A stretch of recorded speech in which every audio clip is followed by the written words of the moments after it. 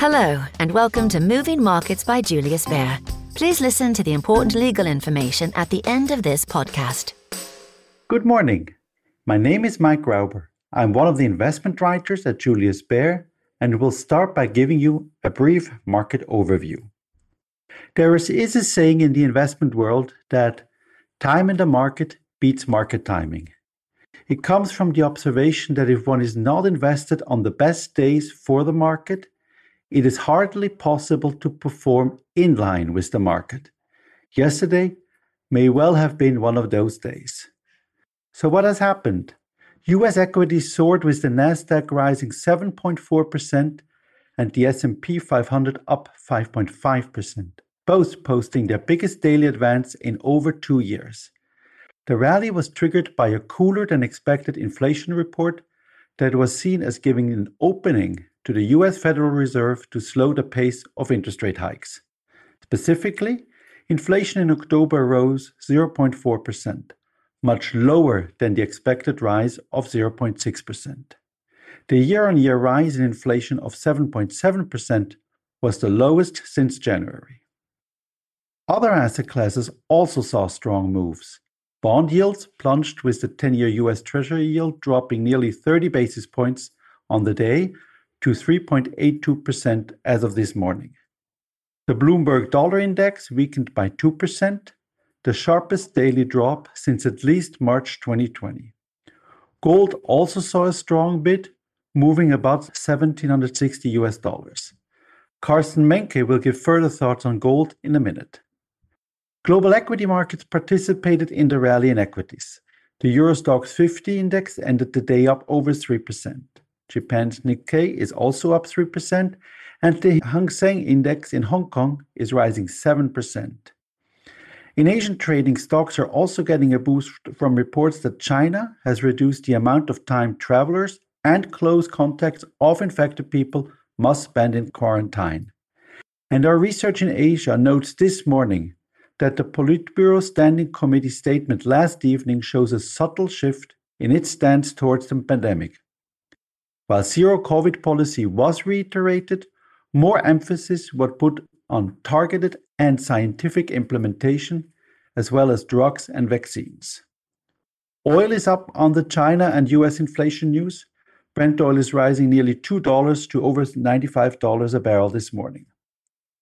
Coming to crypto, it is being caught between the collapse of the crypto platform FTX and the positive news of less monetary headwinds. Authorities in the Bahamas, where FTX is based, said they froze the assets of its local trading subsidiary and related parties. And this morning, BlockFi, a crypto lending platform, said it will limit client withdrawals.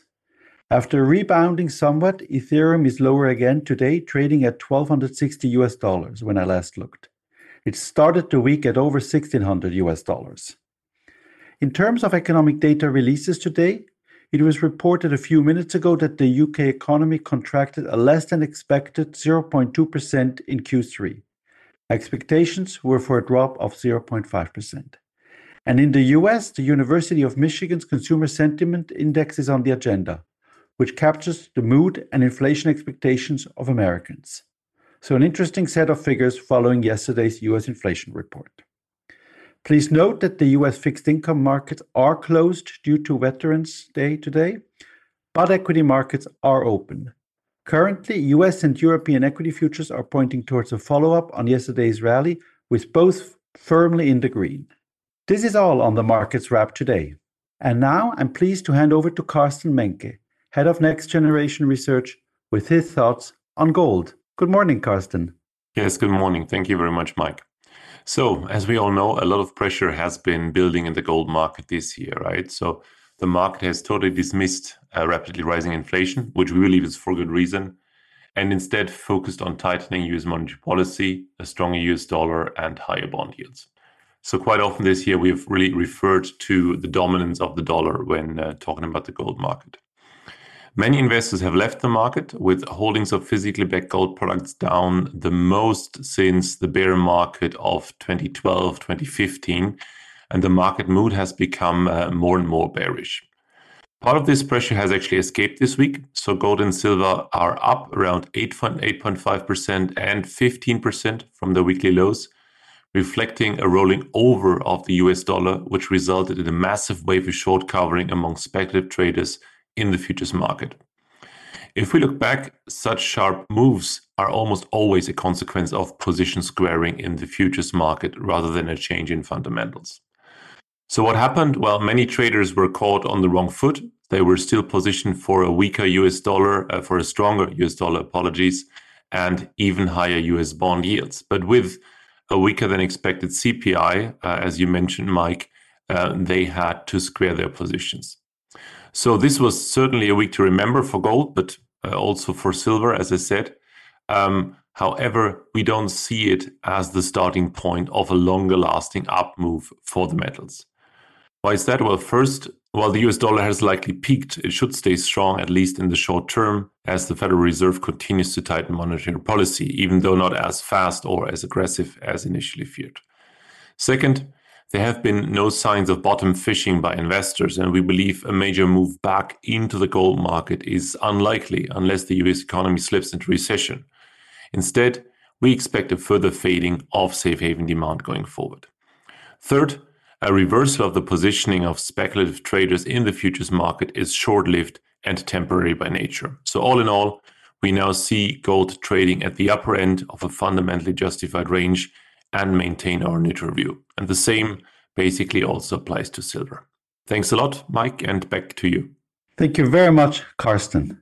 And now, with most companies having reported Q3 earnings, I very much welcome Philipp Lienhardt, Head of Equity Research, to talk what has been most notable this earnings season. Over to you, Philipp. Thank you, Mike, and good morning, everyone. Thanks for having me on the call. Yes, the earnings season is almost over, and here are some noteworthy takeaways across selected industries. Let's start with the energy sector here. Q3 results were mostly better than expected, but below the Q2 results that were really outstanding. Dividends and buybacks are still moving up and will probably be peaking over the next 2 quarters. In terms of valuations, we see in the US, stocks are trading near their long-term average, while in Europe, the oil and gas stocks still have very attractive valuations. Lastly, we also see no change in the capital discipline at majors as well as the US exploration and production companies. Moving on to industrials, in the capital goods space, order intake is still solid and record high backlogs continue. However, there is probably some deceleration. Operating profit was solid as price increases more than offset raw material cost inflation. The question mark is if price increases stick or if the capital goods companies will have to give back some of those increases in case input costs decline. By end market, aerospace recovered strongly, automotive was improving, residential construction is slowing, but construction elsewhere is still better than expected. And by regions, the US market remains surprisingly strong, China is weak, and Europe is mixed. In terms of valuations, they have come down versus 2021, trading below the long-term average, although earnings forecasts for 2023 are likely still too high. Moving on to transport, sea and air freight rates are falling sharply, but are still above pre-COVID-19 levels. 2022 guidance was generally confirmed. Valuations here remains attractive as well, in some cases trading at all-time lows, but investors are concerned about the recession or the potential recession in 2023 and that earnings forecasts are still too high. Moving on to utilities, results were in line with expectations despite higher margin or collateral requirements as a result of higher power prices. Russian gas supply replacement seems largely de-risked, and there's moderate impact from project delays due to supply chain issues. Overall, high interest rates continue to be a driver in this space as well, and if interest rates would peak, this would obviously be a positive. Moving on to digital advertisers, weak earnings were reported here as cost and capex reduction will take time to have an impact, and currency headwinds were underestimated. Underlying year-on-year revenue trends seem to have bottomed, but consensus estimates may still be somewhat high for the fourth quarter as well as for next year. Valuations are attractive, but earnings estimates and or the macro picture, of course, need to find a bottom.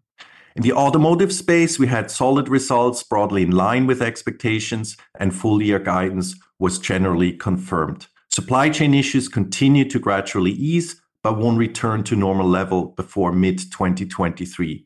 Raw material costs are declining from the peak they have seen in the second quarter. Shares of automotive companies are generally pricing in a recession, so attraction there if the recession is not coming. In the IT space, first on software, CapEx spending by enterprises are clearly deteriorating as investments are delayed.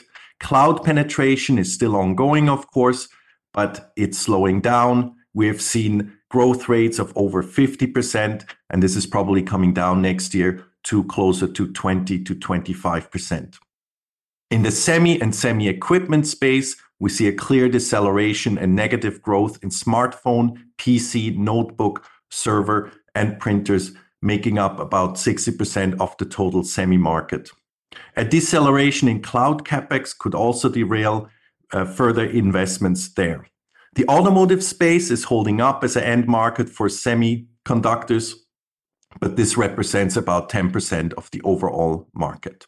And lastly, the US export ban into China was quite a surprise to many investors. The semi-equipment industry generates about 30% of total sales in China. Moving on to the large cap pharma space, here we had stable growth. Most companies slightly beat estimates.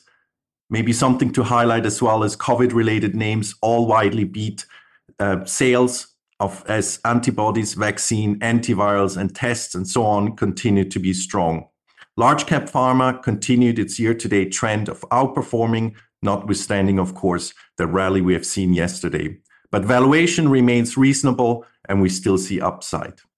Moving on to the luxury goods space, demand for luxury remains strong, no issue with pricing, and margin are stable or higher.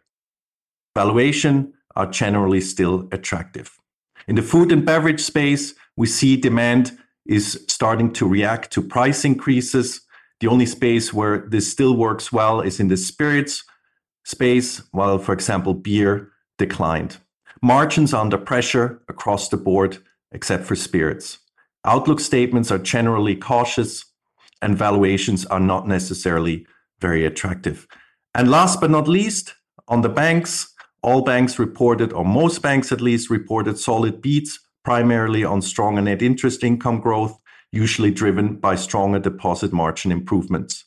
Most banks came out with an upgraded outlook for next year's earnings, thanks to a further upward shift of the yield curve. Credit loss trends remained benign in the quarter, with no material deterioration of credit quality. Guidance is for an uptick of loan losses by next year, but to remain in the range of normalized levels. And for European banks, share buybacks are continuing at discounted tangible book values, hence are highly value accretive, with the majority of banks carrying forward excess capital. So there's still plenty more I could talk about, but I've covered a lot of ground here, and I hope this gives you some important insights to use in your investment decisions.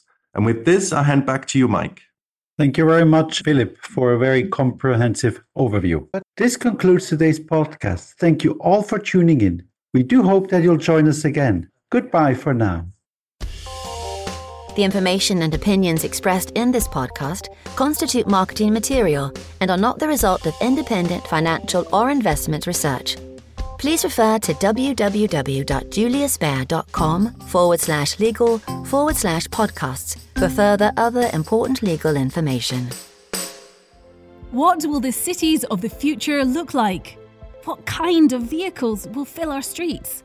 Think Tank is a monthly podcast where Julius Baer experts look further ahead into the future.